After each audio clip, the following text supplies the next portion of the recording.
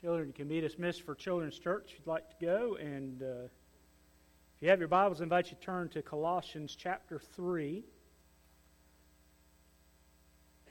And we have been talking about this month love and hate. And we started by talking about some of the things that the Lord hates and the things that the Lord loves. And then, of course, we had a little break last week with the Gideons were here. And again, thank you so much for your good offering and your support of them, and continue to ask the Lord to bless their work. And so today we're going to wrap up that series of messages, love and hate, and talk about the love connection. That there's something that's powerful about connection.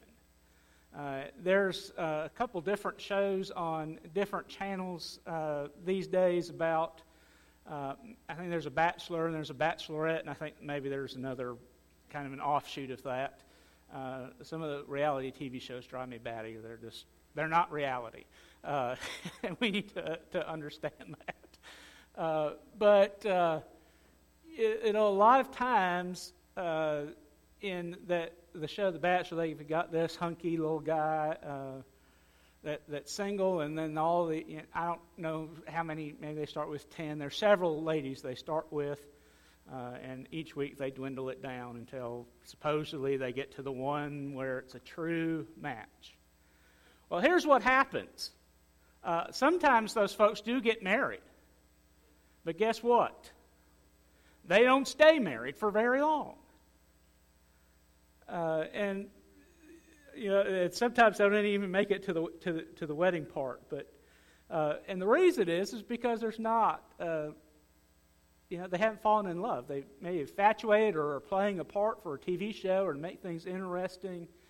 And you really can't love somebody without a connection. And so what Paul's talking about here as he writes this letter to the church at Colossae is how our love for Jesus connects us to God Almighty, but it also connects us to one another. And so that's what we want to talk about. How do we live out this love and hate relationship? How do we love the things that God loves, and how do we hate the things that God hates? And so these few verses answer that question. So let's take a gander at Colossians chapter 3, beginning in verse 12. Therefore, as the elect of God, holy and beloved, put on tender mercies, kindness, humility, meekness, long-suffering, bearing with one another and forgiving one another. If anyone has a complaint against another, even as Christ forgave you, so you must also do. But above all these things, put on love, which is the bond of perfection. And let the peace of God rule in your hearts, to which also you were called into one body, and be thankful. Let the word of Christ dwell in you richly in all wisdom, teaching and admonishing one another in psalms and hymns and spiritual songs, singing with grace in your hearts to the Lord. And whatever you do in word or deed, do all in the name of the Lord Jesus, giving thanks to God the Father through Him. So the Apostle Paul here answers this question. All right, we know there's things that God loves and that we as God's people, we're supposed to love, but how on earth do we do that? I think Paul helps us to answer that question as he writes this letter to the church at Colossae.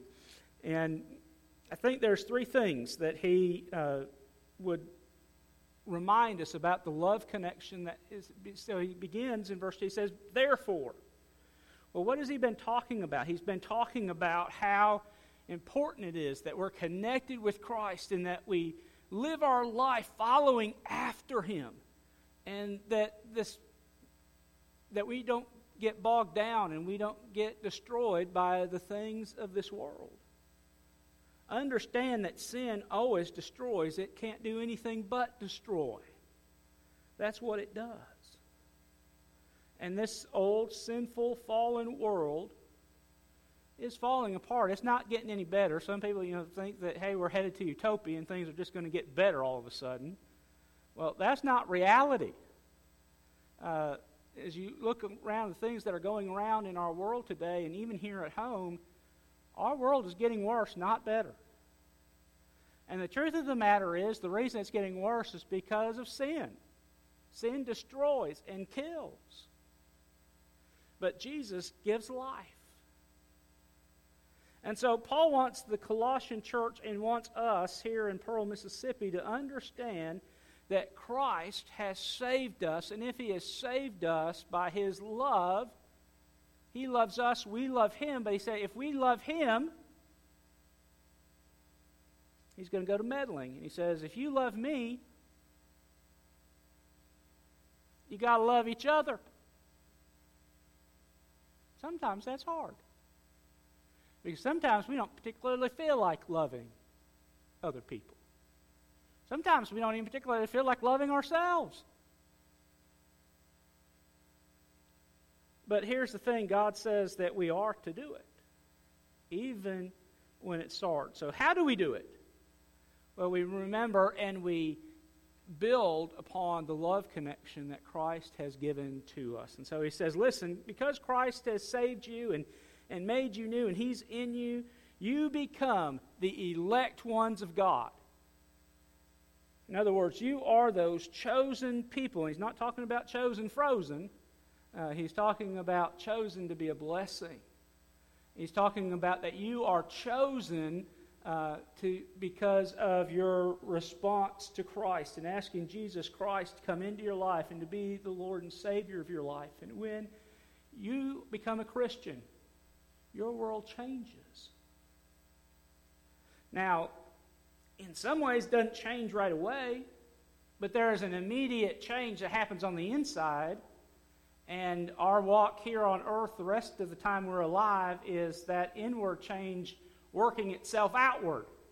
See, we do the opposite. We say, well, I'll clean up the outside and then my heart will get right. It never, ever, ever, ever works that way. Well, you may make some change, for a little while, and you may make some really sincere decisions, but chances are it's not going to last very long. Because when you change the outside and the inside's still rotten, eventually the rotten inside comes out to the outside. And God knows that. And so He says, you know what I do? Jesus says, I'm going to come and I'm going to change the inside. And when God changes the inside, it oozes out the outside. And it's changed. And that's how real lasting change and conversion takes place. Not by cleaning up the outside, but by getting the inside right. And getting the inside right is not left to our own devices. We don't have the power to clean up our inside. Who has the power to clean up our insides? There's only one, and His name is Jesus. But here's the thing, no matter how broken and in disrepair your insides are, when you ask Jesus Christ to come into your life and forgive you of your sin and make you new, He does. And Scripture says you become a brand new creation. The old has gone away. All things have become new, Paul says in 1 Corinthians chapter 6. And so all things become new.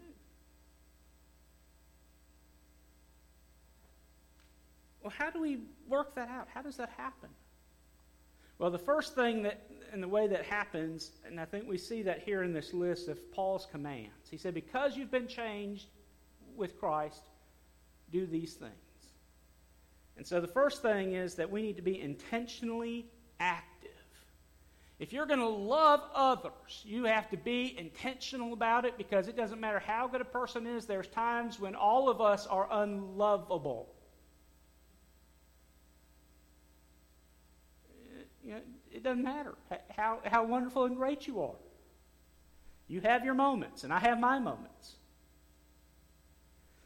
And yet, And so it takes intentionality. And it takes movement. It doesn't happen by accident, and it doesn't happen by us sitting on our laurels hoping that it happens. And so notice what Paul says. He said, put on. He said, you know what? There's some things that you need to be busy doing. He said, you put on. In other words, get dressed. All of you, thankfully, got dressed this morning. That was intentional, and it took activity on your part. Yes, amen. But we all are thankful for that. He said, you put on. And just like you had to be intentional about putting your clothes on, and you had to be intentional about getting in your car and coming to church this morning, you have to be intentional about doing these things that Paul is going to tell us to do. And he says, you put on, and look at what he says. He says, put on kindness, tender mercies, in other words, gentleness, humility, meekness, long-suffering, so that you'll bear with one another and forgive one another, so that if anyone has a complaint against someone else, as Christ forgave you, you also have to forgive them. That's a difficult verse. Well, if we were editing stuff out, I think that's probably one we'd want to edit out. But we can't edit out the Scriptures. It's in there for our benefit and for our learning and for our doing. Well, how are we able to forgive, and how are we able to, and he tells us, he says, because Christ forgave you, you need to forgive others. And here's the reality. If you aren't able to forgive others and you have bitterness in your heart, chances are pretty good you haven't received Christ's forgiveness. And you're not living in it the way that you need to. And so Paul goes to meddling, which is what preachers sometimes get to doing. And he says, you know what, they were all saying amen in the first 11 verses of chapter 3. Yeah, we're, changed but he says, you know what? Because you're God's children and God lives in you, you've got to do some things differently. And I'm going to tell you as your pastor and as your friend, you have to be very intentional about being kind and merciful and gentle. None of that comes natural to any of us. It's contrary to human nature. But so is God. And that's one way a person can tell if somebody is walking after God or not, because they don't look like the world. And so he says you need to be actively showing love and patience and humility and empathy. You need to identify with one another.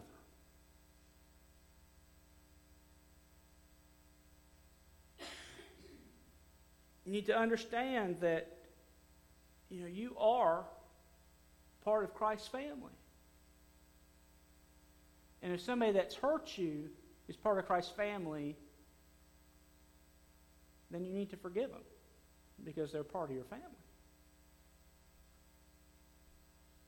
And that's difficult to do. It's a lot easier said than done. But if we're not intentional about it and we're not actively doing it, it's not going to happen. And the reason why there's so much hate and vileness and destruction in this world is because love takes work.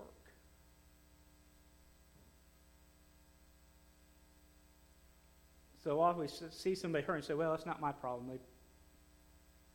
But the reality is that even if somebody didn't do something of their own making, we still need to have empathy for them. And we still need to be concerned about them. And we still need to love them. Why? Because Christ loves them. Christ does not love them any less than he loves you. And how much does Christ love you? He loves you so much that he gave his life for you.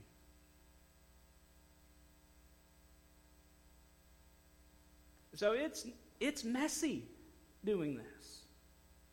And it's hard.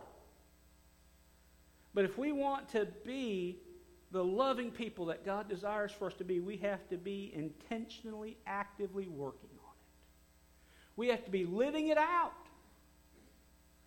And not just, by the way, those that are easy to love. Now, we all know there's people that are a whole lot easier to love than other people. There are some people, hopefully we're not that person that they make it so hard to love. And yet, those ones that are so hard to love are probably the ones that need it the most. And the ones that Christ calls us to go to and to love.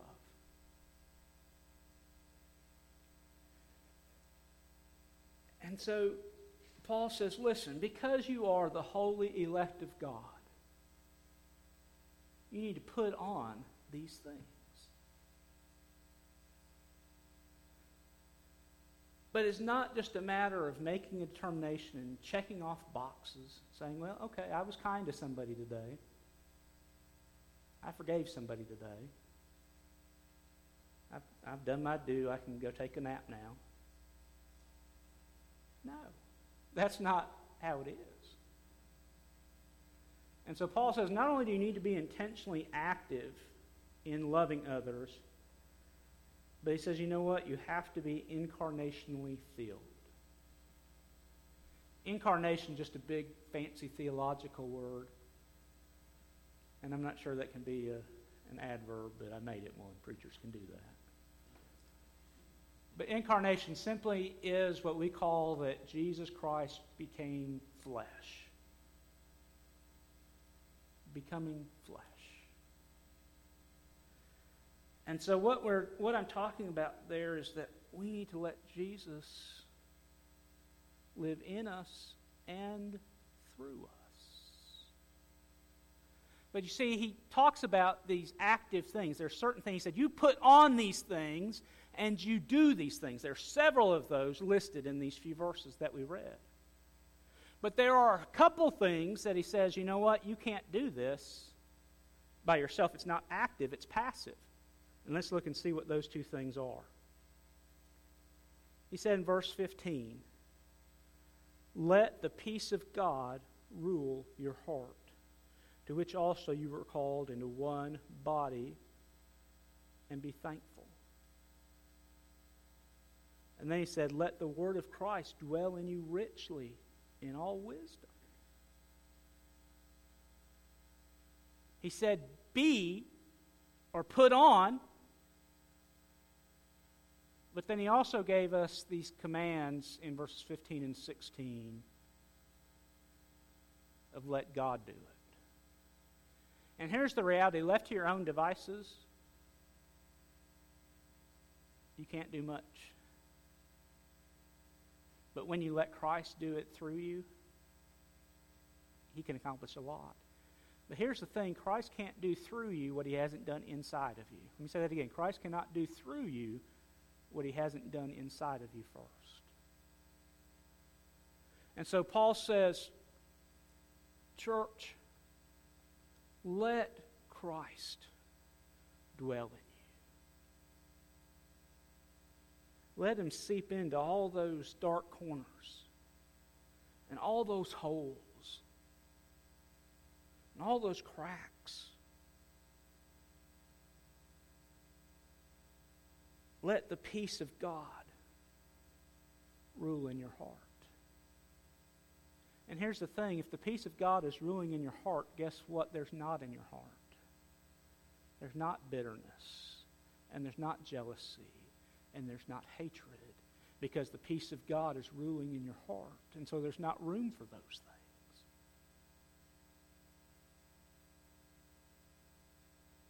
But he said, hey, listen, and that's something that, although we have to allow to happen, it's something that Christ does. He does the work.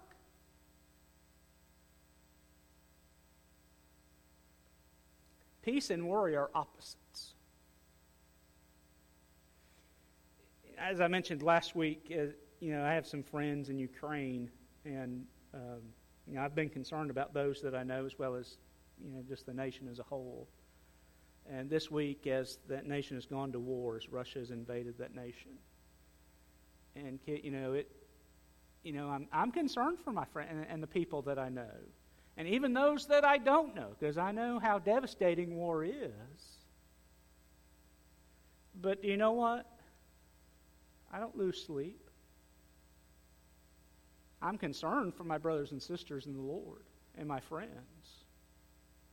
But I also know we have an almighty God that is in control of things.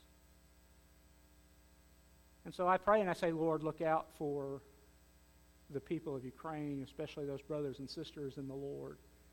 And I pray, as I prayed last Sunday, I said, Lord, use this as an opportunity for them to share your love and your goodness with those that don't know it.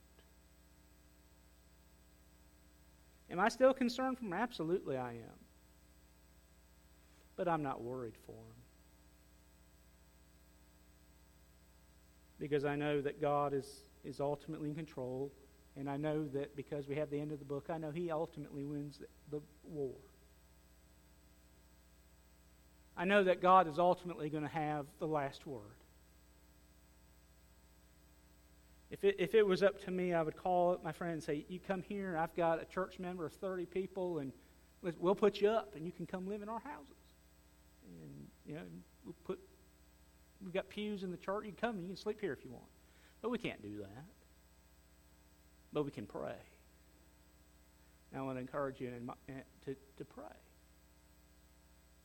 But here's the thing. Worry and it cannot rule your heart if the peace of God is ruling your heart. And here's the point that Paul's making. You choose whether worry or peace rule your heart. The preacher can't choose it for you.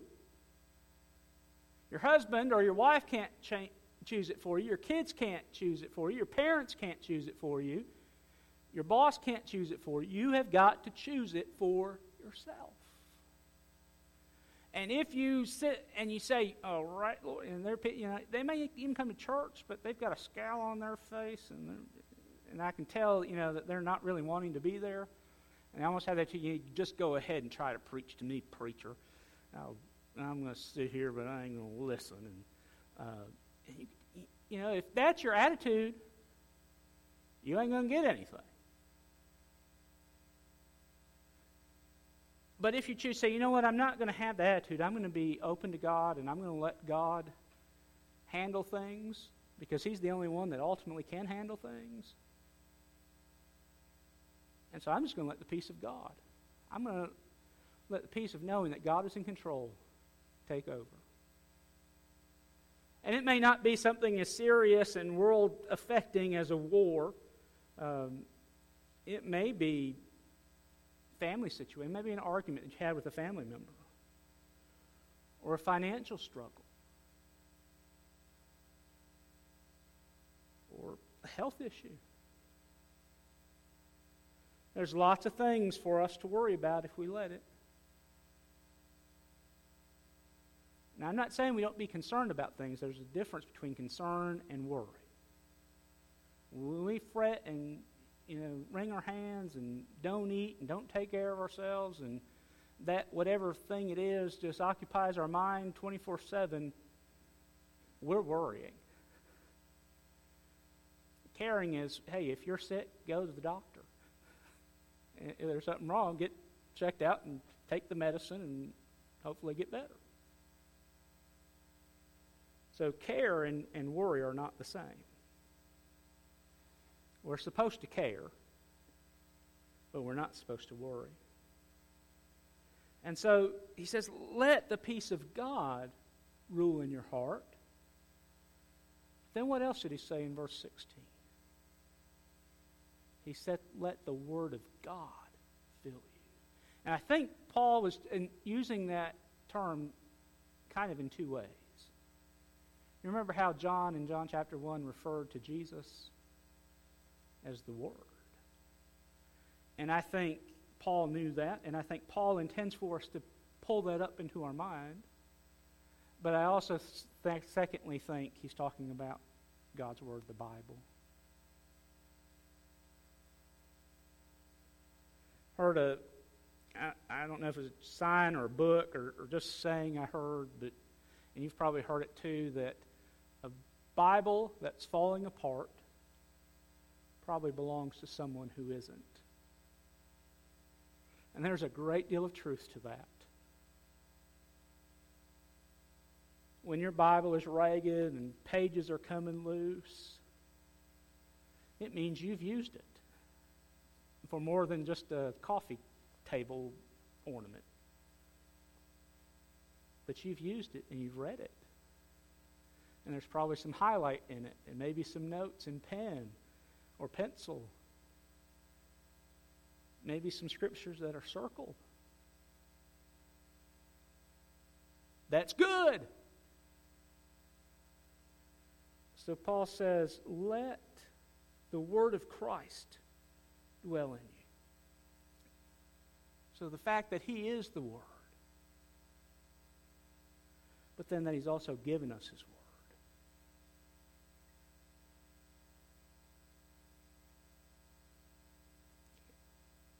Listen, God's word should be a readily available and oft-used tool for the child of God. Paul calls it a sword. Sword is an offensive, it's a fighting weapon.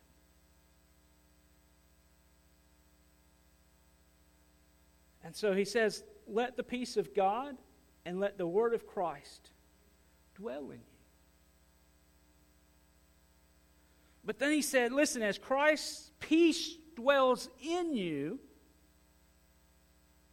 and as Christ's word dwells in you and fills you,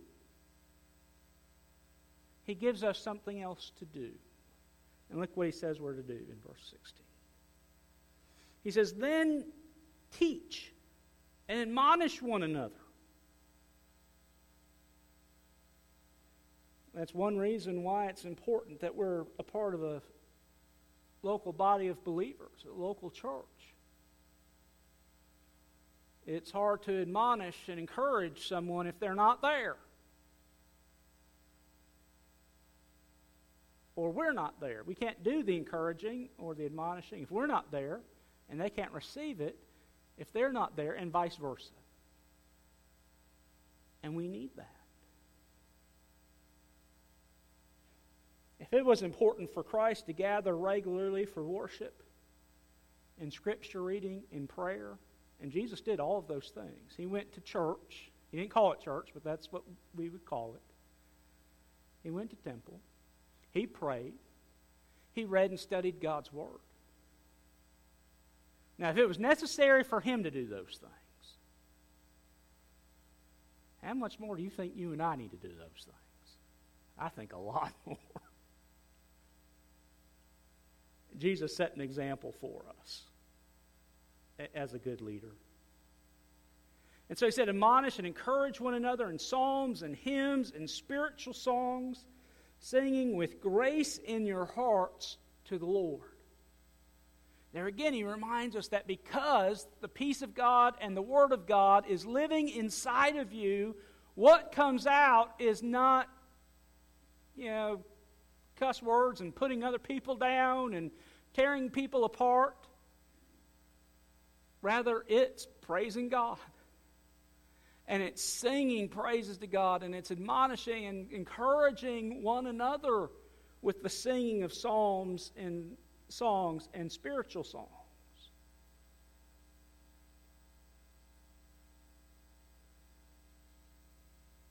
And so as we are incarnationally filled, it impacts our life, and because we're incarnationally filled, it oozes out of us.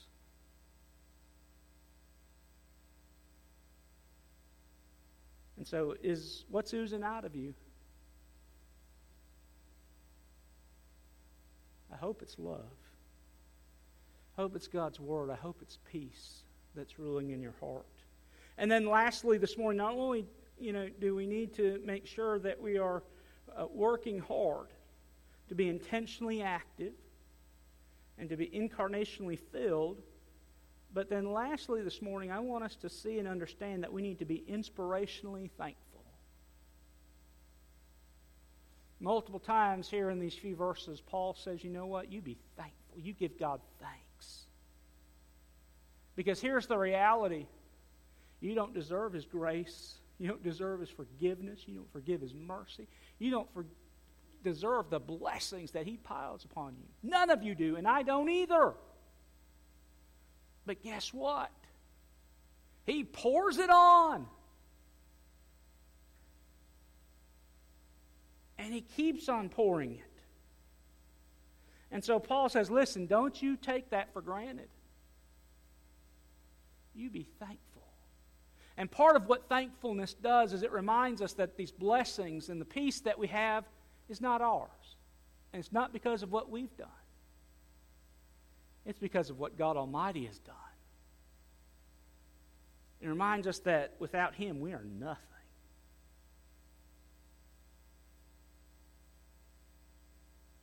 We need to learn to be thankful people, not just on Thanksgiving and not just in November, but every day.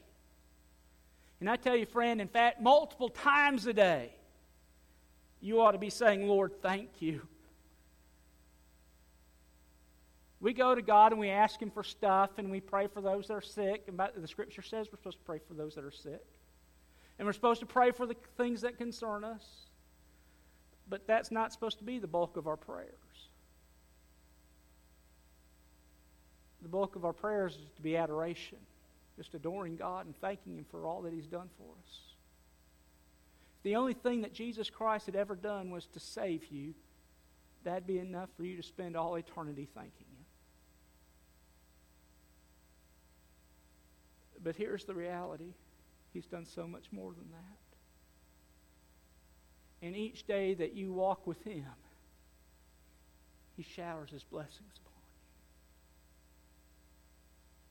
you. And so Paul says, listen, you live in such a way that you're different from the world, and this is how you do it. You remember that you have a love connection with God Almighty, and that you have a love connection with your brothers and sisters in Christ. So that when an attack comes against our Ukrainian brothers and sisters in the Lord, it comes against us as well because they're part of our family.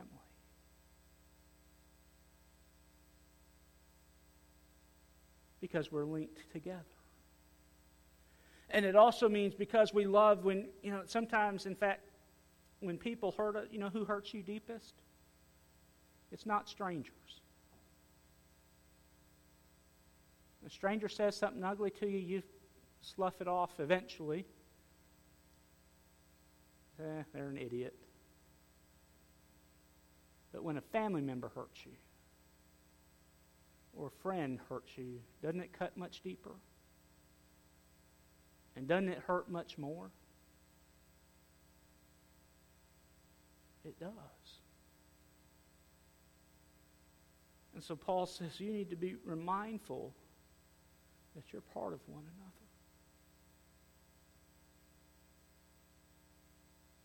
I don't know about you. At times I've gotten cut by various things. It's never been on purpose.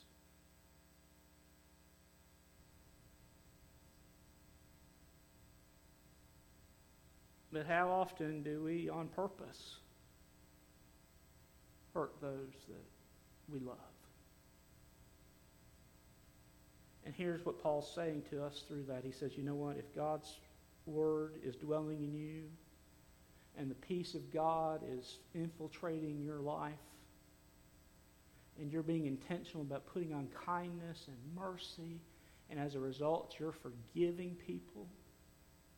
And when you're singing songs, it's hard to be mad at somebody when you're singing, Blessed Assurance, Jesus is mine. When you're doing those things, God not only becomes more real to you,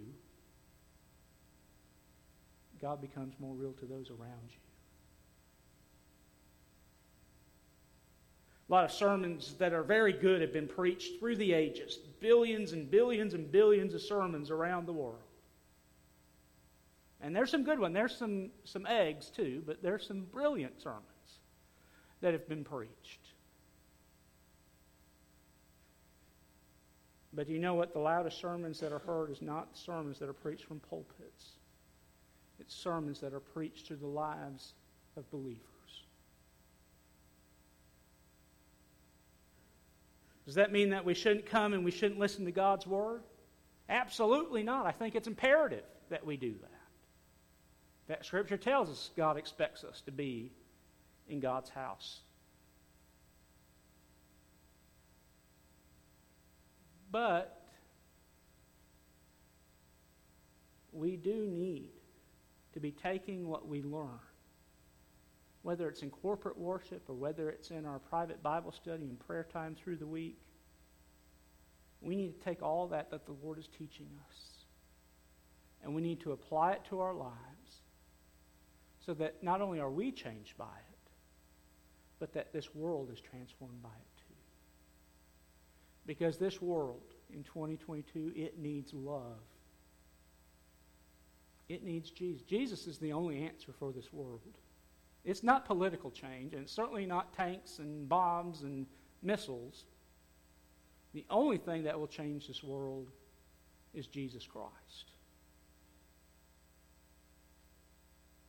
And He starts by changing you. And I hope we'll be obedient to that and to remember that we're all connected together. Let's pray together. Lord, we love you. Thank you for your goodness and your love to us. Lord, this has been a difficult message. It's been a difficult message to preach and prepare for. It's been probably a difficult message to hear.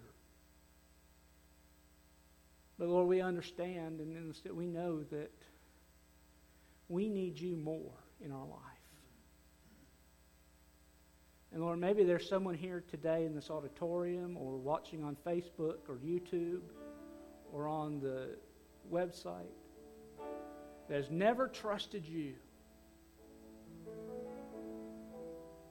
Lord, would you help them today to receive that great free gift that you purchased for them back on the cross of Calvary when you shed your innocent blood?